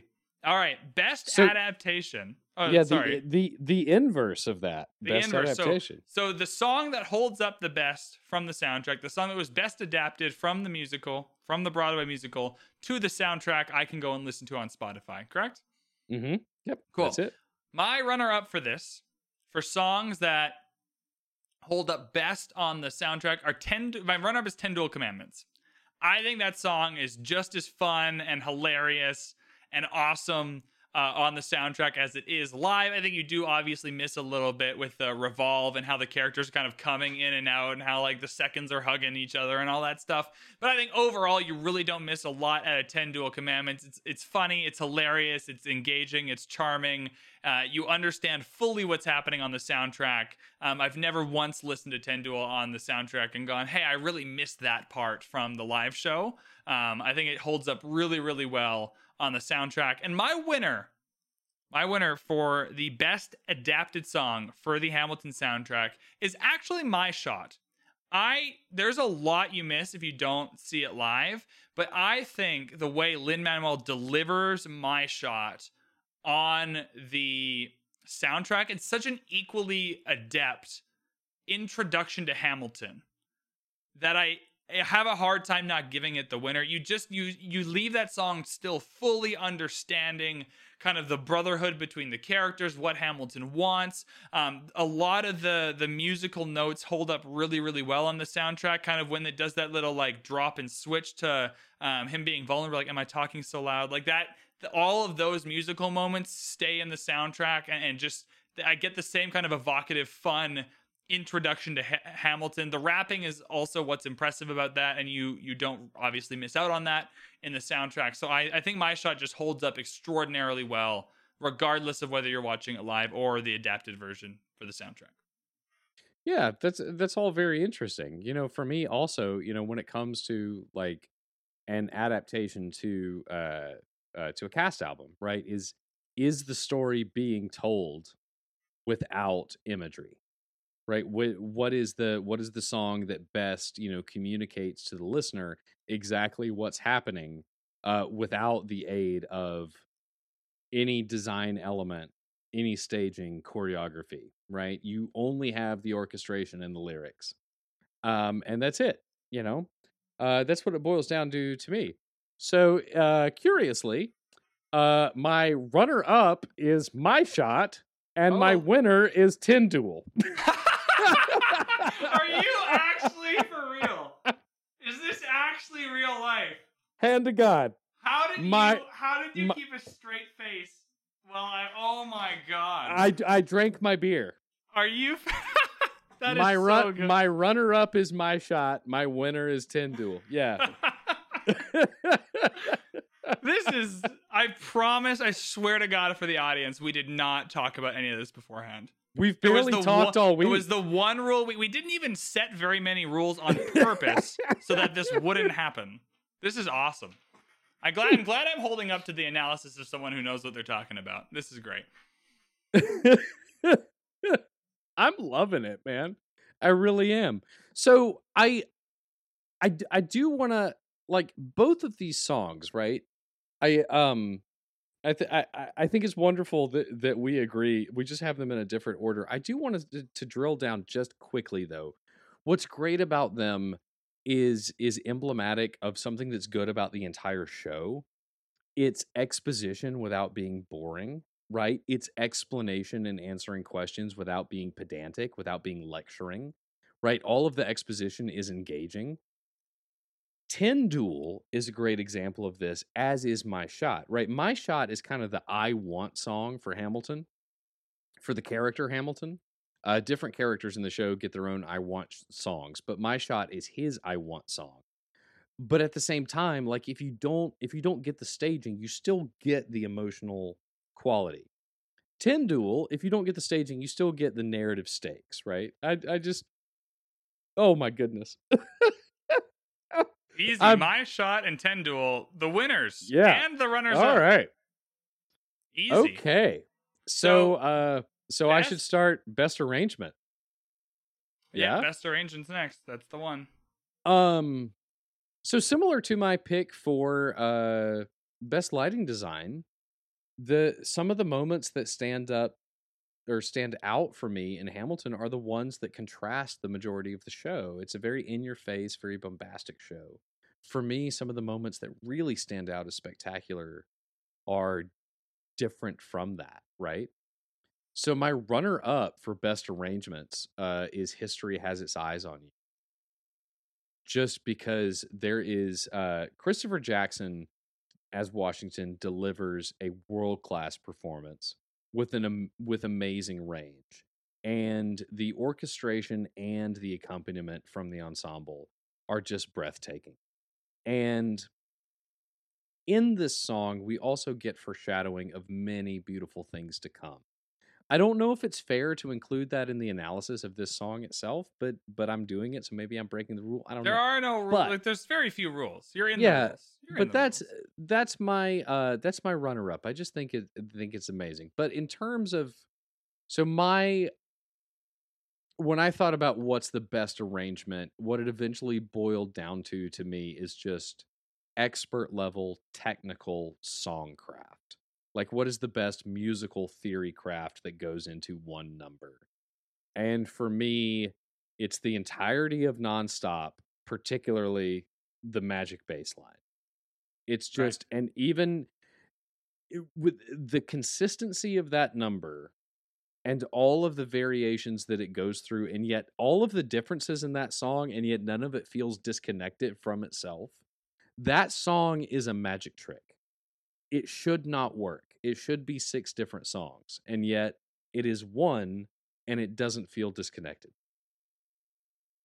Right.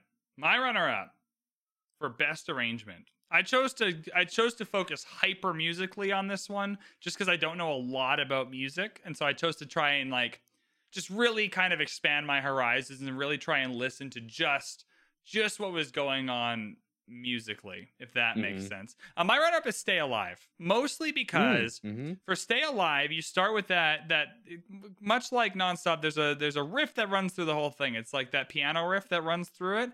It's kind of a quiet, calm piano riff. But throughout "Stay Alive," you're trying to. There's a lot of curiosity there, right? You're trying to figure out how you're going to win the war. Hamilton's frustrated. Washington's frustrated.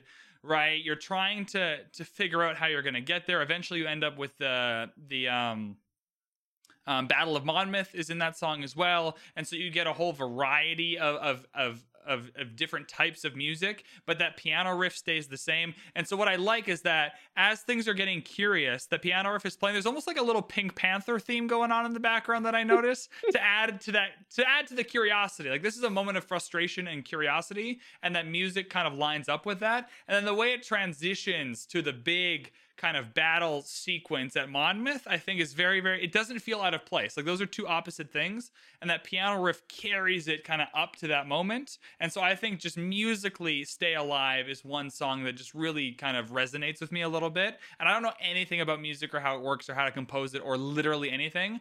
Just as like a stupid, like unmusical viewer, that stands out to me in "Stay Alive." But that should have been the 5th member of Hamilton's gang, Inspector Clouseau. That would have been great. Inspector Clouseau, Yeah. absolutely. Yeah. And this is gonna shock absolutely nobody at this point, but my best arrangement is also "Nonstop." Because why wouldn't it be? Why wouldn't it be at this point? "Nonstop," for the exact same reasons it shouldn't work, and it works. It is 6 different songs with a magic bass line that makes it one song. It is the best musical song in Act 1. I don't know. Saying the word "best musical song" as if the other songs aren't musical really highlights my lack of knowledge on the topic. But still, "Nonstop" is my winner for best arrangement, because I don't even know how you arrange that. I don't even know how one begins to arrange it, how they are in the process of arranging it, how it ends up arranged. But as an arrangement, it's amazing. It is indeed. I don't know if tonight is good because of how many times we've been in sync, or irrelevant because of how many times we've been in sync. No, it is what it is. It exists. Yeah. It is. It's really didn't think, just coming from 2 very different points of view in the theater world, that we could possibly agree on this much. It's awesome. I'm digging it. At first I was like, oh man, I was hoping we could fight over Slytherin for a little bit. Yeah, but now apparently I'm not. like this. Now apparently this is just awesome. Okay, Yeah. Best vocal performance. Best vocal performance.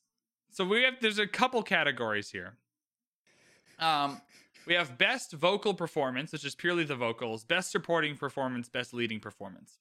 That's So- kind of Yeah, and for me, vocal performance for me is one song. Supporting and leading are the whole act. That's for me. Yes, Okay, that's what I did too. okay. Yep. Yeah. Right. Part of when I want to do a disclaimer on my awards after, because I think there are a few things that miss out that I just want to highlight before we tune off.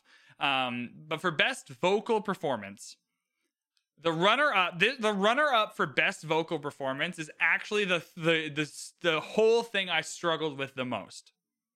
It was the runner-up for this, because the winner to me is just the winner, but the runner-up to me, it could be so many people and so many songs. I'm going to go with my runner-up. I'm going to commit to it. I'm not even going to mention my other picks. I'm going to commit to my runner-up being Leslie Odom Jr. in Wait For It as my runner-up. Just an incredible performance, and it helps that the song is also incredible. I know we're just talking about the vocal performance, but you can't extract that from the fact that, like, I think the dude who was the dude with the scroll in Farmer Refuted, I think that was a great vocal performance. I'm not giving it to that guy, right? Like the impact of the song, it seeps in, unfortunately, a little bit, and I think Leslie Odom Jr. and Wait For It was the perfect kind of runner-up performance. It was just incredible. It's hard not to give him the best vocal performance, but I think his performance in Wait For It vocally was just amazing. But my winner is Renee Elise Goldsberry in Satisfied, is my best vocal performance. Just 5 minutes or whatever it is of just top quality, like world best vocals. That it gets harder. Like, it never gets easier. It gets harder and harder and harder and harder and harder for the whole 5 minutes. And it's just a tour de force of vocal talent in Satisfied. Yeah, those are all good points. Are they the same for you? Is this the exact same? Runner up, Renee Satisfied. Winner, Leslie Wait For It. Jesus. Hey! We're doing it. It's so close. It's for so me. close, it's right? So here's my the only thing I am adding to what you said. Here's the only thing I want to add to what you said, which I think is a brilliant analysis of both of these songs. And this is the only thing that tipped my evaluation in favor of Wait For It taking the winner, right? Is Wait For It is more on the back of Leslie Odom than Satisfied is on Renee's back. Absolutely. And That's I really the only struggled. thing. I really struggled how much to include the song they're singing and that into my analysis, because you have to include it, or else you could have, not that it's a bad thing, but like you can't give the best vocal performance to like an ensemble member who has 5 seconds, right? Like there is a level of the song mattering. And I agree with your analysis. I focused more on Renee's kind of just hitting the high notes at the very end of Satisfied over Leslie carrying Wait For It, which is the harder song to carry. But I which think he does. Yeah, I mean that's the thing, and you talk about this all day, right? Because there's an argument to be made that Renee has more technical facility on display in Satisfied. Right, that if you go through the skill set of what it is to be a performer on stage, you can make the argument that she has more technical facility on display, which I get. That's fine. Like, that's fine. But then if you go through Wait For It and you talk about what he's bringing to the song, it's just, I mean, I think at the end of the day, right, the fact that it's almost a toss-up is the fact that you and I have both of these performances just in different orders. Right. Right. And like not so close to flipping. It's like mine's not like the best and then the runner up. It's like on any day I could switch these two. Oh, absolutely. absolutely. Yeah. And the thing is, it's about like, for me, it really boils down to how much of this overall song is this performance, right? And I think that so much of Wait For It relies on Leslie in a way that Satisfied doesn't, which does not take away from my appreciation or evaluation of Renee's performance. Let me be clear, right? She smokes that song, right?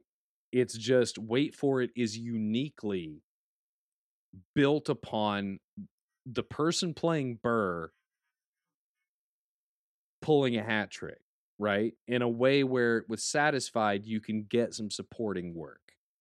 Right. And the other thing I really struggled with when evaluating this award was technical talent is a good place to start with this award, but also the actors on stage meeting what their characters need is what's most important. And not everyone on stage has a song where they need to be super technically great. How do I, for instance, I talk about this all the time.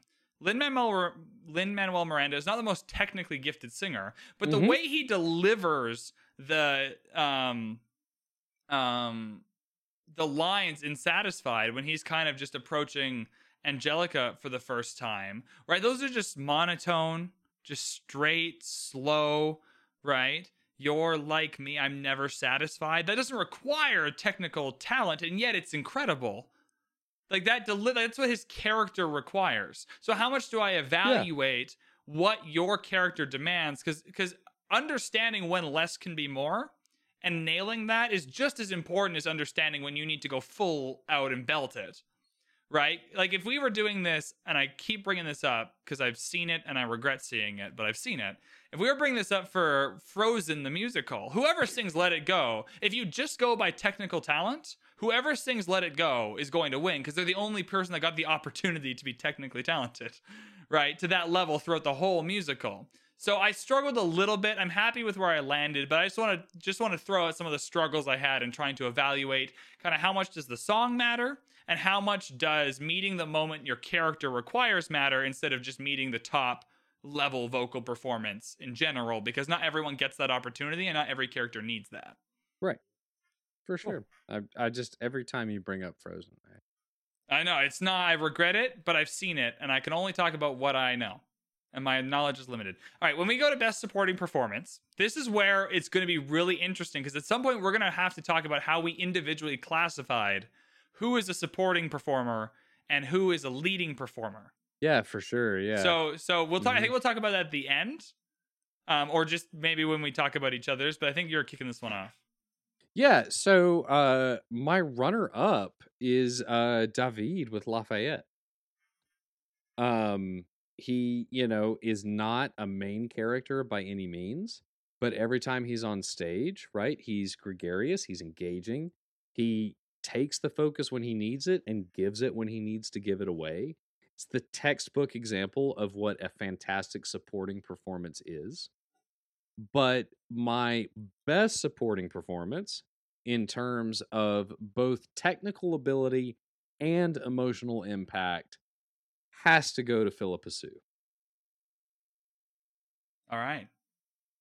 I put as my runner-up also Daveed Diggs for Lafayette. Right, so we're similar there. Also Daveed Diggs for Lafayette. For all the reasons you said, I think out of all the clearly supporting characters, he has the best performances. I do want to shout out Jonathan Groff. This is another one where you have to evaluate. Daveed Diggs gets a lot more to work with than Jonathan Groff as the king. And Jonathan Groff with just an incredible performance. And unfortunately, what you get matters to some degree. And I think Lafayette just is the more engaging, fun supporting character, so I'm more likely to pick him. But I think if you just tally up the whole performance with what Jonathan Groff has to work with, like I mentioned, not every character gets the same things to work with. With what he gets to work with, I could have easily put him in my runner-up spot and not felt bad about it. So I'm going to go Daveed Diggs. That's where I'm settling.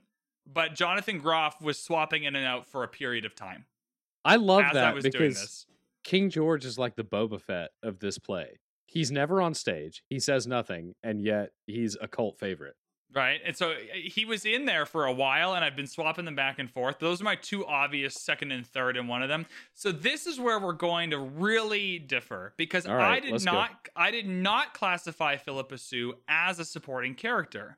And so when I was trying to figure out who was a lead and who was a supporting character, I didn't know musically, like within the musical world, how they define it, whether it's stage time, whether it's intuition, whether it's kind of how you feel about the characters. So I went and looked up on a variety of different websites just the credits for Hamilton, right? What do different musical websites, as they'll right, not that each individual one, but almost every single website that I looked at that did a classification classified Philippa Soo as a lead actor and not a supporting actor. So and I don't disagree with that. I don't, but go ahead. I don't disagree with that. Right. And so I just went with that because I had no reference on how this is meant to be done in the musical world. Right. And I was struggling because I kept going back and forth in my mind whether she was a leading actor or a supporting actor. And I couldn't pick. So I just left my decision up to the world of websites that cover musicals, however reputable they may be. I'm not sure. But any website that did the classification, most of them had Philippa Soo as a leading performer and not because they had leading, supporting, ensemble. And I was just like, if most other people have her in a leading role, I'll go with that. And so I went with that. So my best supporting performance, which is another one that most websites had as a supporting actor and not a lead actor, so I just went with that classification, was Christopher Jackson as Washington. I like that. I love that a lot. I'm not sure if you just asked me straight up or if I just kind of went on my own, if I would have classified him as a supporter, or I think like if your character goes through act 1 and 2, does that make you a lead? Like it's so hard to, right? Like you kind of beat me to it there, right? Because I would consider Eliza Hamilton to be a main character in the show. And I consider her to be a supporting character in Act 1 of the show. And maybe I'm being too like semantic about it, right? But her performance in Act 1 of this musical is a supporting role. That's interesting because what I looked at wouldn't have taken that into account. I'd almost forgotten when I was thinking who's a leading actor. I never once thought of just doing it by act. I thought you were either, like in my head, I only ever thought about it as you're either a supporting actor for the whole thing or a leading actor for the whole thing, but we're just going to cut you off at Act 1 for the purposes of the award. So we just taken a different approach to this. Yeah. But right. I was trying to be very, like, because I assumed we might do this again, right? So I was trying to really curtail my answers to Act 1 alone. Right, fair. And in Act 1, like, Betsy is definitely a supporting character. Gotcha. For sure. So my best supporting performance, though, goes to Christopher Jackson. It would have gone to Philippa Soo had I considered her a supporting actor. And that's the one I really miss, is because I'm not giving an award to Philippa Soo, and it breaks my heart.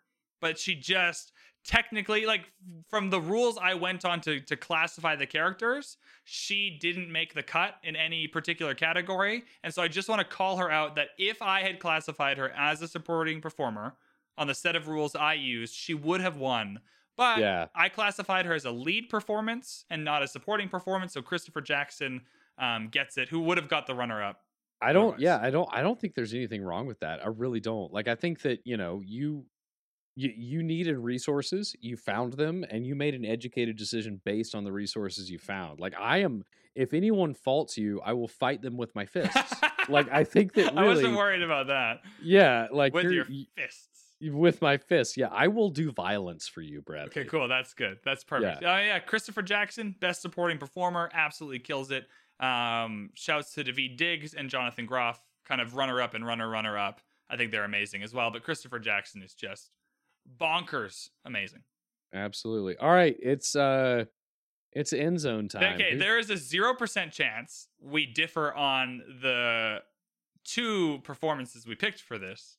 It's just about what order, I think. I don't think there's any chance that we've differed on the 2 performances. I am actually I'm thinking that we actually have these in the exact order. All right, you're going. Or is it me first or you first? I don't remember. I got so involved in the supporting versus lead actor. All right. Because now my prediction that we're aligned on this is influenced by our discussion of who's a supporting performer, right? Right, sure. All right, I'll just go. My runner-up. Okay, well, look, my two interchangeable people are the same two interchangeable people that I struggled with best vocal performance. It's Renee Elise Goldsberry and Leslie Odom Jr. Now, for me, it's just a matter of trying to find some kind of weird justification to make one better than the other because they're both incredible. I put Renee as the best leading performance for Act 1. I think I might be influenced just by the fact that I'm already aware that she doesn't have as much to do or as many amazing vocal performances in Act 2. So I think I'm just like that. I want to call it that was in my subconscious as I was thinking about who to give the award to here. Because when we do the best leading performance for Act 2, right, Leslie Odom Jr. still has a really good shot of winning that. We obviously haven't dissected that. Whereas I know Renee probably doesn't in Act 2, and so I think that's just, it's not a fair way to pick, but I just knew that going forward, this was kind of my shot to give Renee. She was either coming first or second. To me, they're interchangeably great performances, so I have to find some semantic reason to pick one over the other, and I think subconsciously, I know I can't give this award out to Renee in Act 2, I don't think. Maybe I will. I don't think so, though, so I'm going to give it to her here as the best leading performer in Act 1, the highest honor I can bestow, with Leslie Odom Jr. taking the runner-up category. I love it. I love it to death. I have runner-up going to Renee and best going to Leslie. Yeah, that's how she rolls, isn't it? That's how she rolls, isn't it? Any different reasons? Any particular? Part of it is that because we spend so much time with Burr, we have more time to evaluate his performance. His performance has more opportunity to inflict its weight upon us, but we have more opportunities to see just like how good that performance is. And Angelica is expertly performed by Renee, but Angelica, for me, intellectually, is just barely approaching actually being a lead character. It's hard for me. It's very difficult for me to say that Angelica is a lead character where Eliza isn't, right? It's just so hard because you have to draw a line somewhere, and no matter where you draw it, you leave some people out. So like it's just hard. And for the longest time, I had Lin-Manuel Miranda in my runner-up spot for best leading performance because I really do think that he delivers a top-notch performance. He does. But once I was able to understand in my mind how Angelica is considered a lead, then that takes the performance over the top. That like her performance is objectively better and worth recognition, right?